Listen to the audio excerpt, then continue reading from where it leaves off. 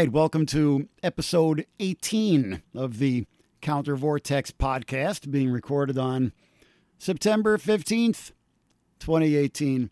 And we're opening up with some music that I found on YouTube entitled merely Kazakh Folk Song. And given that it's a folk song, I'm assuming that I can use it and not have to worry about copyright. A big shout out to whoever recorded it.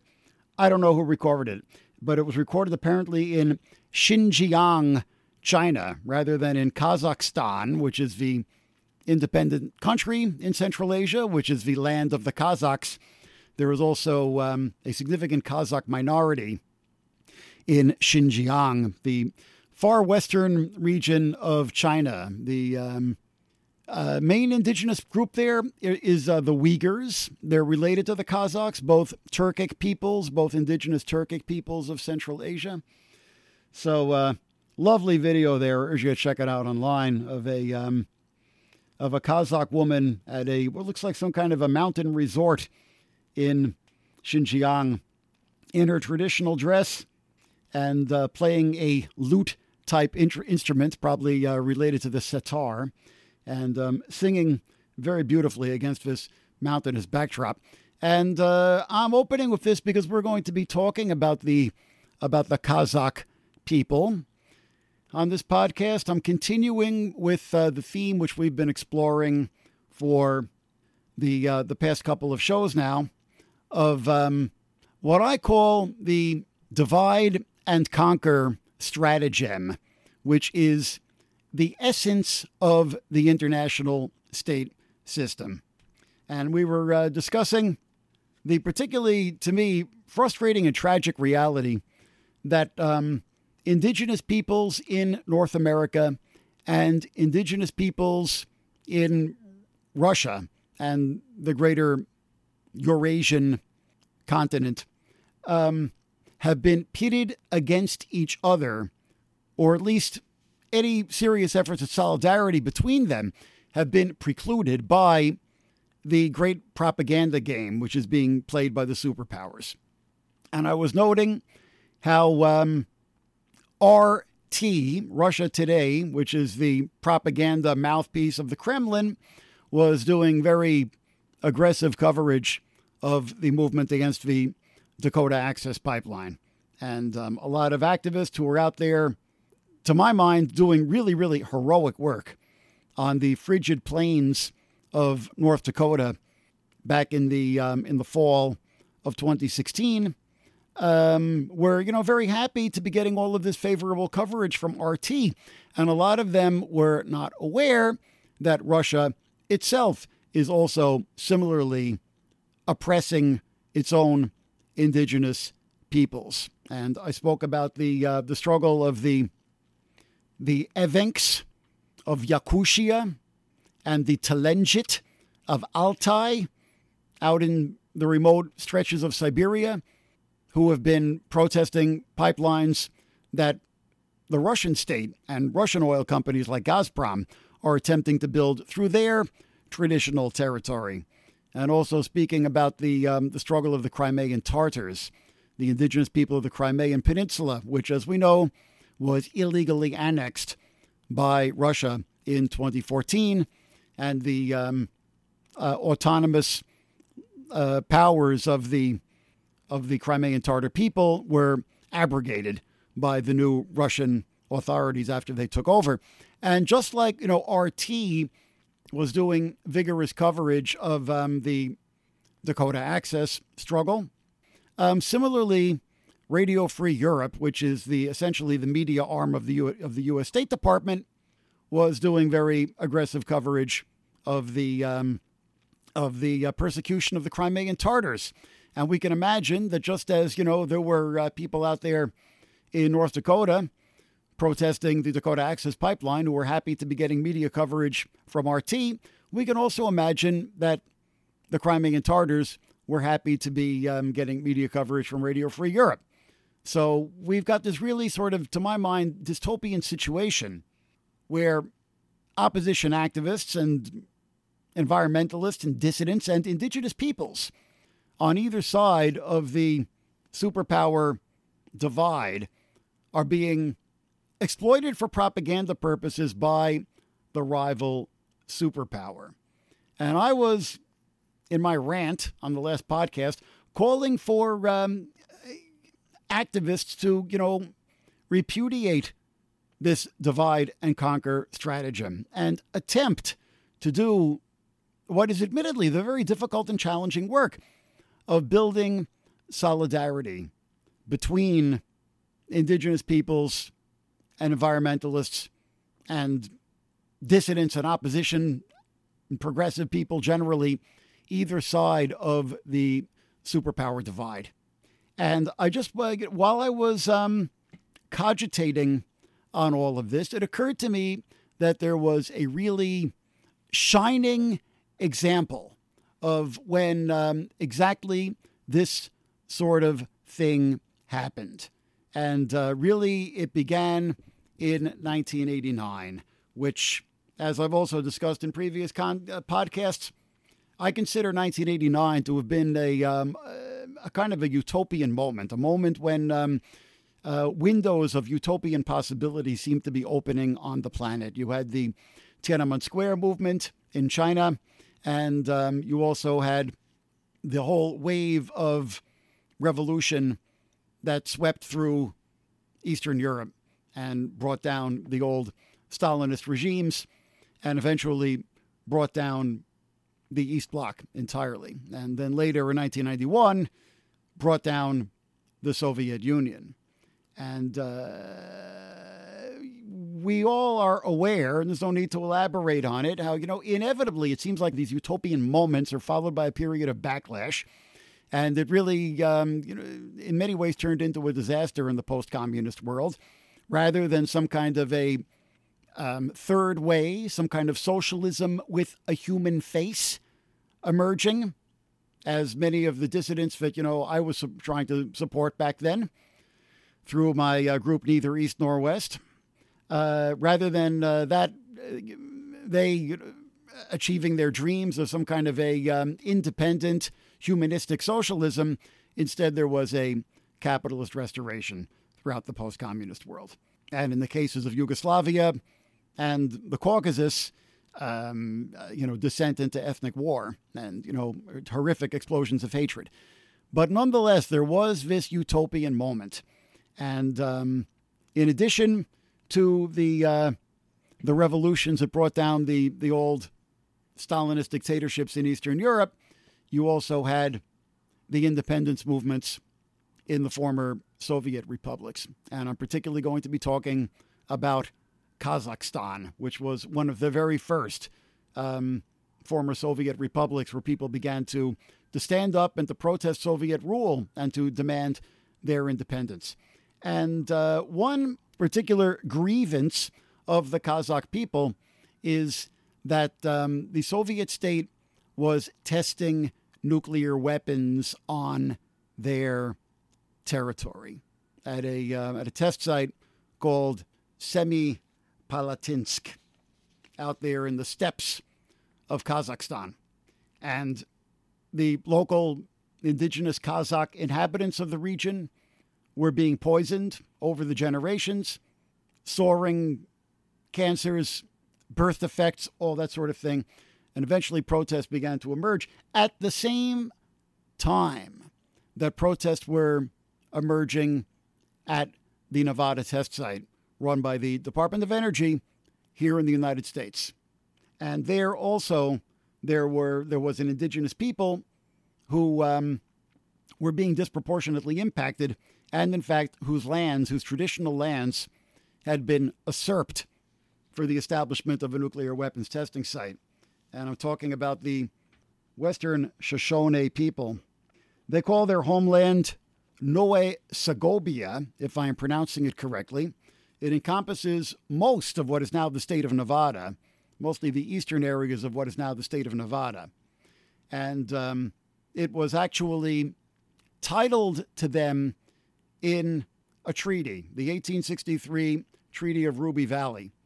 Almost all of what is now Nevada was titled to the Western Shoshone people at that time. And, well, guess what? The treaty wasn't honored Surprise, surprise. And with the Nevada gold rush and the general westward expansion following the Civil War, the great majority of the Western Shoshone lands, which had been titled to them by the 1863 treaty, were usurped. And for the most part, taken over directly by the federal government, came under the control in large part of what's now the Bureau of Land Management, but also eventually came under the control of the Federal Department of Energy. Well, initially it was the Atomic Energy Commission, but then later became the Department of Energy for the establishment of the Nevada test site, where over the years there were 670 underground nuclear tests which took place. And I believe some of them in the early years may have even been atmospheric, but certainly hundreds of underground nuclear tests took place at the Nevada test site over the years. And again, in the same period of the Cold War end game, I think beginning in 1988, 89, people began to protest there. The Western Shoshone residents of that area of Nevada, as well as their anti-nuclear and environmentalist allies, began to actually breach Energy Department land and or land which is under the control of the Energy Department, actually Western Shoshone land, and engage in civil disobedience actions and demand for the closure of the nuclear test site. And they became aware that the Kazakh people were similarly demanding the closure of the Semipalatinsk test site out there in Kazakhstan. And they actually began to coordinate their protests. And there were actually exchanges where Kazakh activists came to Nevada and Western Shoshone activists went to Kazakhstan and went to Semipalatinsk and joined with the protest there. The situation of the usurpation of the land of the Kazakh people follows a fairly similar trajectory.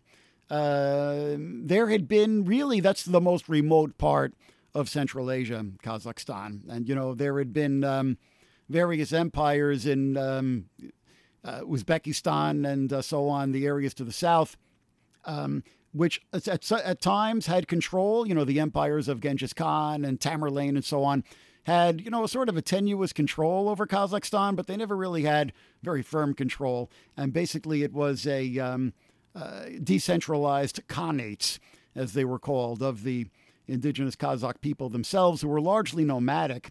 I think there was a brief period in the 16th century when there was actually a Kazakh Khanate, and the area was actually united under Kazakh rule. But generally, it was fairly decentralized, small Khanates under Kazakh rule until the 18th century, when the Russian Empire came in and conquered the area and began to colonize it. So a fairly similar trajectory here between. You could draw a very clear parallel between what befell the Western Shoshone in what's now Nevada and the Kazakhs, about a century apart. Actually, it happened in Kazakhstan with the Russians first. So eventually, as a part of the whole coming the end of the Cold War, these struggles were successful. I mean, the Nevada test site remains under the control of the Energy Department. I believe now it's been renamed the National Security Site, because they aren't actually... the nuclear testing that they're doing there now is... I'm not entirely sure how it works, but it's sort of computer simulated. They aren't actually setting off actual nuclear warheads under the ground out there. The last time actual nuclear testing took place at the Nevada test site was in 1992. And I believe the last time that the Russians actually conducted any tests at Semipalatinsk in Kazakhstan was in 1989. And then, they realized that, Kazakhstan was getting a little bit out of hand. People there were getting restive. And eventually, of course, in 1991, Kazakhstan did achieve its independence with the collapse of the Soviet Union. For a while, the Russians continued to carry out nuclear tests at an island in the Arctic Sea off the coast of Russia by the name of Novaya Zemlya. I think the last test there was in 1991. And similarly, that is also indigenous land. Various Samoyedic peoples, as they are called, if I'm not mistaken, related to the Sami or the Lapps, who are the indigenous peoples, as we all know, of Finland and northern Scandinavia. Related peoples exist along, the Arctic littoral of Russia. And similarly, their lands were being impacted by the Russian tests, which continued at Novaya Zemlya, at least through 1991. Eventually, the Novaya Semipalatinsk movement, as it was called, which was bringing together the Western Shoshone and the Kazakhs against nuclear testing in principle, opposed to nuclear testing both by the United States in Nevada and by the Soviets and the Russians in Kazakhstan. Eventually, this effort evolved into an organization which still exists today called Abolition 2000, the global network to eliminate nuclear weapons. And as recently as 2016, they held a conference in Astana, the capital of Kazakhstan, on building a nuclear weapons-free world, which I understand was actually attended by Western Shoshone leaders. So this sort of cross-fertilization, this relationship of solidarity, which was established between the Western Shoshone and the Kazakhs way back in 1989, 1990, persists today.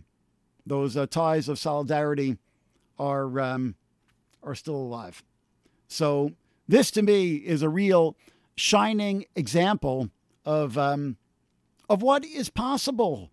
That, it isn't necessary that we get caught up in the propaganda game and, the great geopolitical chessboard and people who are essentially struggling for the same things in Russia, the United States, China, etc. We don't have to be pitted against each other. We can actually unite and make common cause against both of our respective, or all of our respective, oppressors.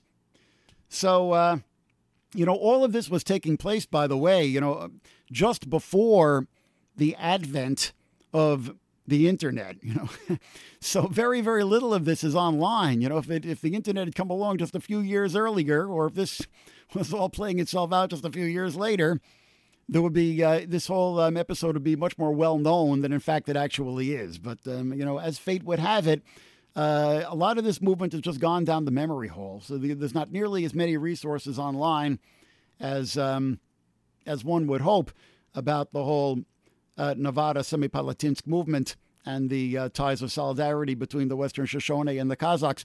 I am going to put together, when I create a page on my website, countervortex.org, for this podcast. It will include many links to online resources. So please just watch that page, countervortex.org, with a link to the resources online that I was able to find about all of this. It took some digging.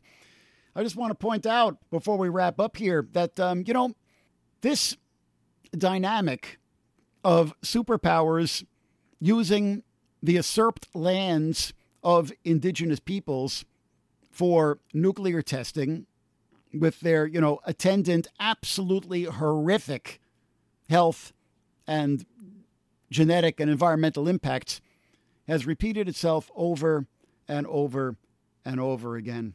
In the early 1960s, the French were conducting nuclear tests at a test site they called Gerboise Bleu, if I'm pronouncing it correctly, at a place which was known to the indigenous Tuareg and Berber and Arab people of the interior Sahara, who are, again, nomadic peoples maintaining caravan routes across the desert, known to them as Tanez Ruft, if I am pronouncing it correctly. I believe that is a Tuareg name.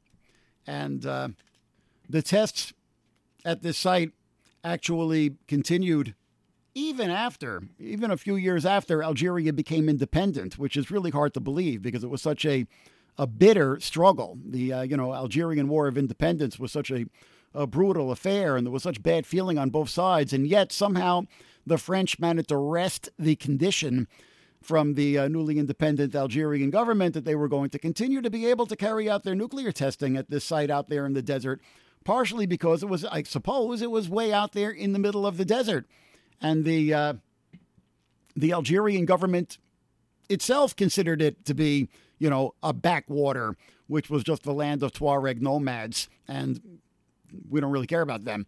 So the nuclear test continued even for a while after Algerian independence from France in, I believe, 1962.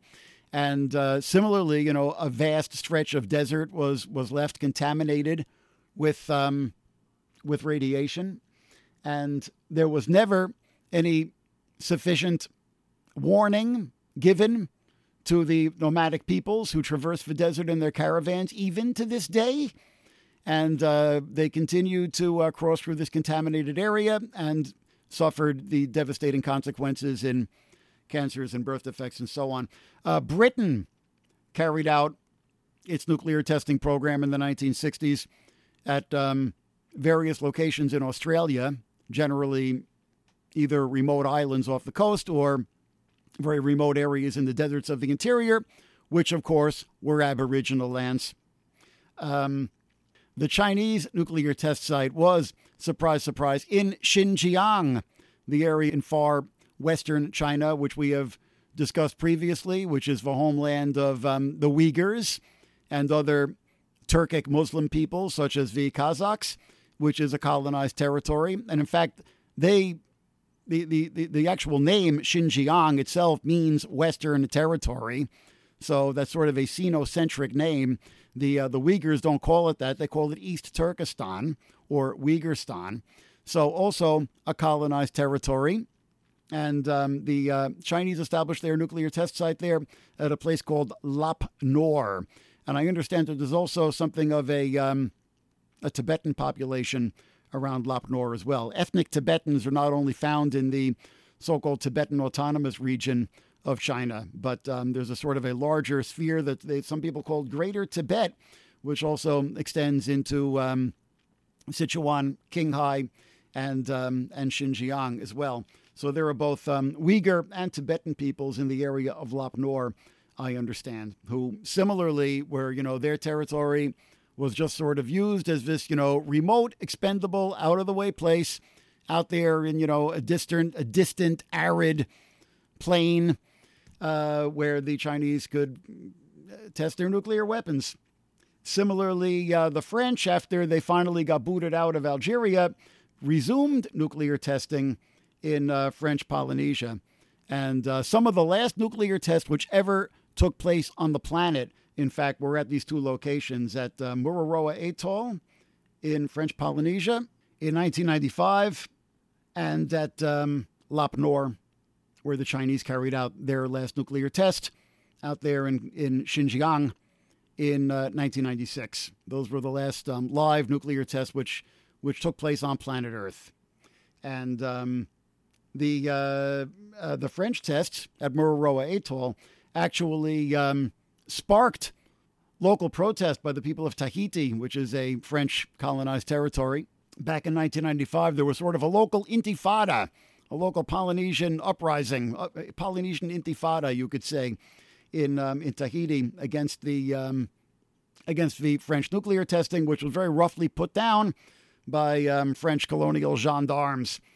That was the last episode of protest against nuclear weapons testing that I'm aware of that took place anywhere on the planet. But this issue has not gone away over the past 10 years or so. Both the United States and Russia have been developing what they're calling a new generation of nuclear weapons, trying to modernize their nuclear weapons systems. And the two countries on the planet right now, which are actually adding to their nuclear arsenals, actually developing new nuclear warheads rather than dismantling the old ones, are China and India, which are engaged in their own nuclear arms race. Quite frightening. And there are significantly fewer nuclear warheads on the planet now than there were back in the 1980s. You know, back in the 1980s, primarily the United States and the Soviet Union, but also China, France, and the United Kingdom. And then there were the undeclared nuclear powers. I'll talk about them in a minute. But between them, they also had, they had enough nuclear weapons to destroy the world, maybe something like 20 times over. Now, we don't have the ability to destroy the world 20 times over, but we still have the ability to destroy the world once. Both the United States and Russia and the, lesser nuclear-armed superpowers have got enough nuclear weapons even now that if they were all detonated, heaven forbid, it would bring on nuclear winter and essentially destroy civilization, certainly destroy civilization, quite possibly destroy the human race and make the planet uninhabitable for the human species. And having the ability to only do that once as opposed to the ability to do that, say, 20 times over is progress, I suppose. But, you really only have to do it once because there's only one Earth, right? There's only one planet. So nuclear weapons are not an issue which has gone away by any stretch of the imagination. And, in fact, you could say that probably at the moment, U.S.-Russia tensions are now at, their worst point than they've been since the end of the Cold War. And, literally, war could be just a shot away. Actual war between the U.S. and Russia. One tries not to think about these things, but literally it could be a shot away in Syria, where, both the U.S. and Russia have got warplanes which have been bombing the Syrian people.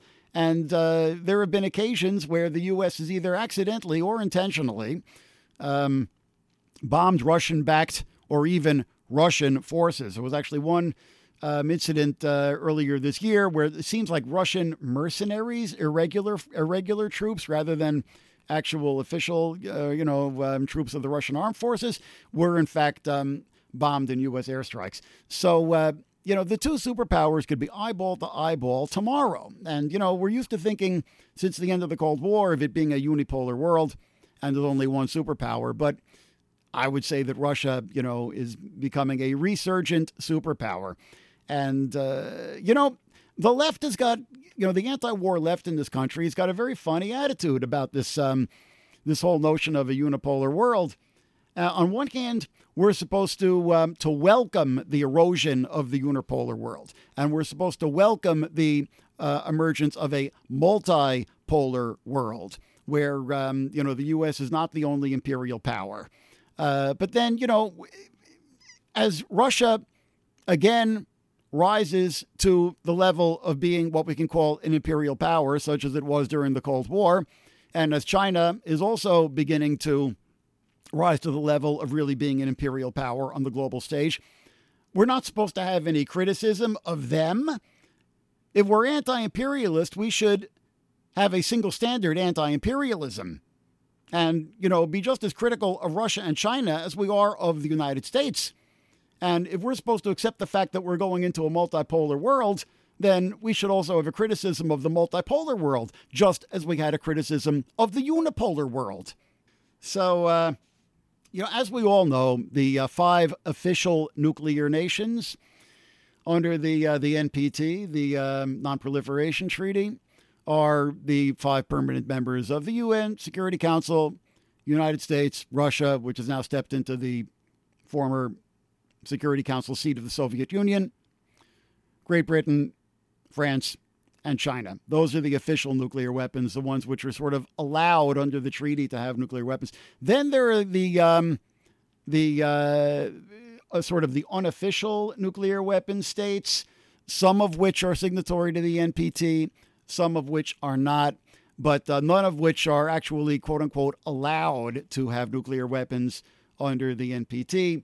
And most significantly, those are India, Pakistan, North Korea, which has been very much in the news, and Israel, which we're not supposed to talk about. But nonetheless, they've never actually acknowledged that they have the nuclear weapon, but it's kind of an open secret that they do. I'm going to note one glimmer of hope here, okay? One very significant glimmer of hope, because this is, kind of, I'm talking about glimmers of hope in this podcast tonight. In addition to, noting the basically grim situation of, potential superpower conflict and continued nuclear stockpiling. Also significant glimmers of hope, just like the whole Nevada Semipalatinsk movement represented a real glimmer of hope, which to me could still be an inspiration for us today. Another glimmer of hope. Back in the 1980s, there were 9 nuclear-powered countries on Earth. There were the 5 permanent members of the Security Council, which I just mentioned, and there was India, Pakistan, Israel, and the last was apartheid South Africa. And when, Nelson Mandela came to power in 1994, he became, this is something which he gets very, very little credit for, one of the most important things that he did, and hardly anybody even knows it. He became the only leader in the history of the world who willingly, and not even under any international pressure, willingly dismantled his own country's nuclear weapons and disbanded his own country's nuclear weapons program. Because essentially, apartheid South Africa developed the bomb with, I will point out, technical support from Israel, and I believe it would have been the early 1980s, in order to intimidate the other nations of Southern Africa, what were then called the frontline states, Zambia, Zimbabwe, Mozambique, Botswana, Namibia, who were supporting the anti-apartheid movement in South Africa. And again, it was never really officially declared that they had the nuclear weapon, but it was kind of an open secret. And they wanted the world to know because they wanted the frontline states to be intimidated. Well, obviously, when apartheid ended and South Africa became a democracy, that was no longer an issue. And, of course, there was no longer any political imperative whatsoever for South Africa to continue to have the bomb. So Nelson Mandela had it dismantled, had all of the nuclear weapons dismantled, and essentially shut down the nuclear weapons development program, which had been developed by the apartheid state. So to me, this is this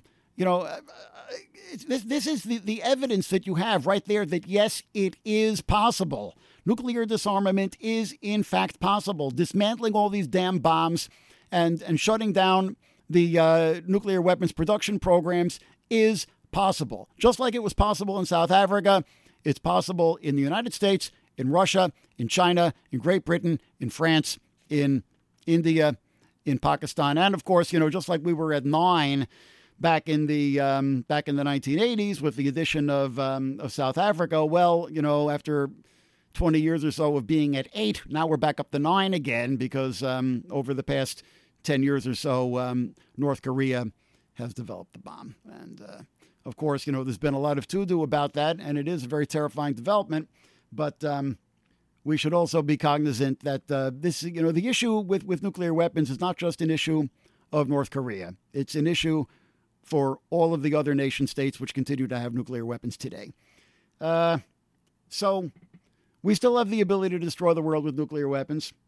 And, I'll point out that, E.P. Thompson, the great British Marxist historian, who became a leader of the nuclear disarmament movement back in the 1980s, wrote a really brilliant essay called Notes on Exterminism, where he saw that we were entering into a situation with the nuclear arms race of the 1980s, where the superpowers were on a trajectory towards nuclear conflict.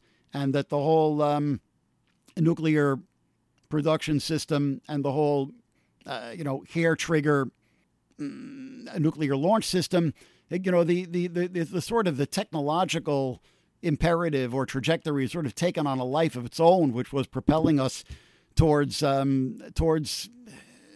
use of nuclear weapons and the potential extermination of civilization. And, we came back from the brink with the end of the Cold War, but there's a certain sense that we are now approaching the brink once again. And I would also argue that E.P. Thompson's whole theory of exterminism is one which needs to be expanded, because you could sort of see, nuclear extermination as, merely doing in one fell swoop, as it were, what the ordinary workaday functioning of the capitalist system is doing every day, which is to say the slow death of the biosphere by shredding the basic life support systems of the planetary biosphere through changing the carbon levels in the atmosphere and destroying the rainforests, and it's basically shredding the basic life support systems of planet Earth, which is what the capitalist system and the industrial leviathan across the globe is doing day by day. We are essentially bringing about the slow death of the biosphere, as opposed to nuclear war, which would be the fast death of the biosphere. And, in evolutionary terms, even, the slow death of the biosphere, which is being affected by the normal functioning of the capitalist system, even that is but the twinkling of an eye, if you really take the long-term view. I mean, even if we don't have nuclear war, which could potentially get rid of the human race in a matter of days, the normal functioning of the capitalist system could get rid of the human race over the course of the next century or so, if global warming goes on unabated, and so on. So we have to oppose exterminism as a system, which means opposing nuclear weapons and also opposing, as I say, the normal functioning of the capitalist system and, the destruction of the rainforests, turning the last natural places on Earth into post-industrial wastelands, which have been completely exploited. And here, once again, it is indigenous peoples all over the world who are paying the highest price for this. And indigenous peoples all over the world, whether it was the Lakota standing up to the people who were building the Dakota Access Pipeline out in North Dakota, or whether it's the Quechua people in Peru who have been standing up to Newmont Mining, which is trying to turn these high alpine lakes up in the Andes into open pit mines in Cajamarca in Peru. It's indigenous peoples who are being impacted the first by this exterminist system, which ultimately holds the potential to do all of us in. And also, because of this, it's indigenous peoples who are, disproportionately on the front line fighting it. So we're basically facing the same threat all over the world. Just earlier this year, there was a very interesting parallel to the situation in Cajamarca in Peru, where the Quechua people have been standing up to a mining company, a U.S. mining company, which wants to destroy their high alpine lakes and turn it into an open pit mine. There was a similar situation in a Tibetan region of Qinghai province in China, where a mining company in Yushul, Tibetan Autonomous Prefecture of Qinghai province, was similarly trying to begin mining operations on the traditional lands of the Tibetan peasants in this high plateau region. And they actually, stood up to the representatives of the Chinese mining company, which was attempting to destroy their lands. And there was actually, a riot and some repression. The police were brought in. Several people were arrested. You can read about this on my website, Tibetans Clash with Police in Mine Protest. That's the headline. You can search for it. So, again, we're facing the same enemy all over the world. And it is absolutely imperative that we unite and fight the powers that be, whether those powers are gringo, North American, or they're Russian or the representatives of the Chinese state, doesn't matter. It's all the same industrial and military leviathan, which is ultimately destroying the planet and threatening the survival of the human species. And if we do not unite as a human species and launch real, serious, principled, unswerving, militant opposition, I mean, basically, we've had it.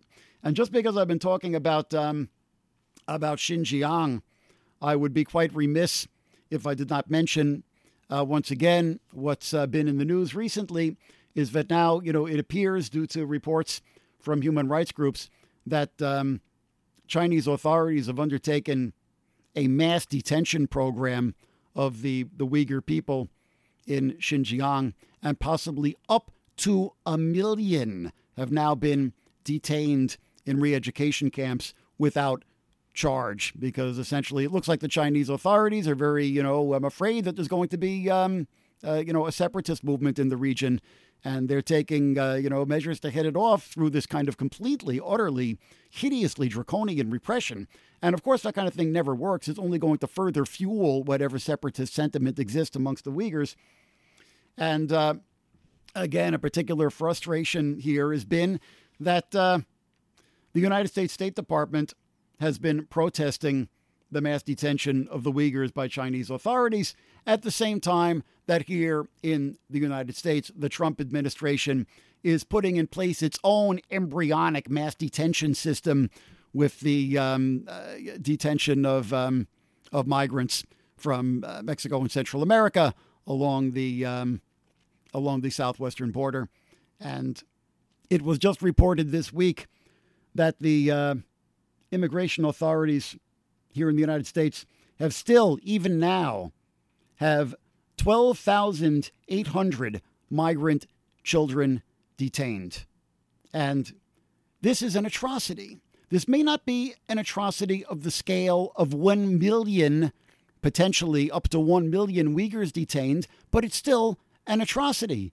And it still, points to, again, the fact that there's kind of an embryonic mass detention system, which is already in place here in the United States.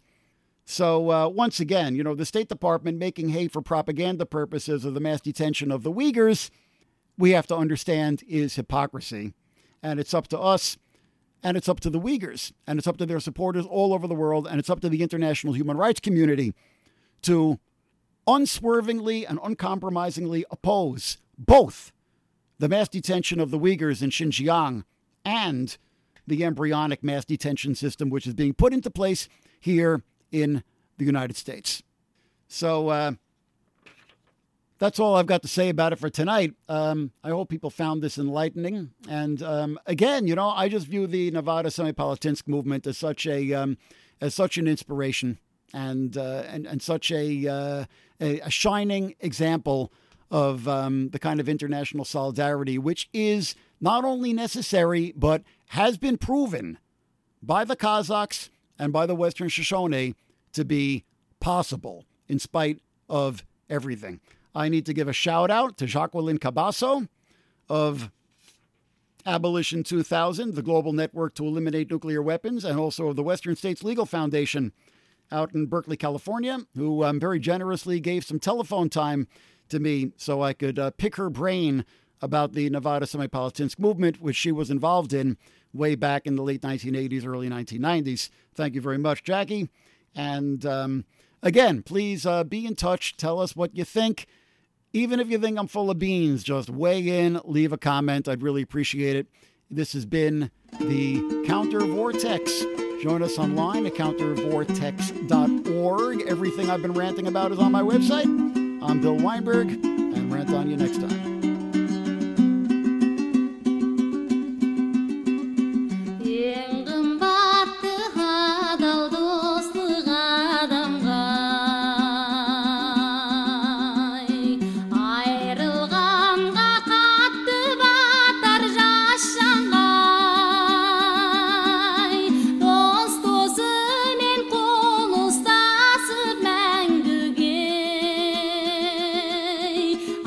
Adam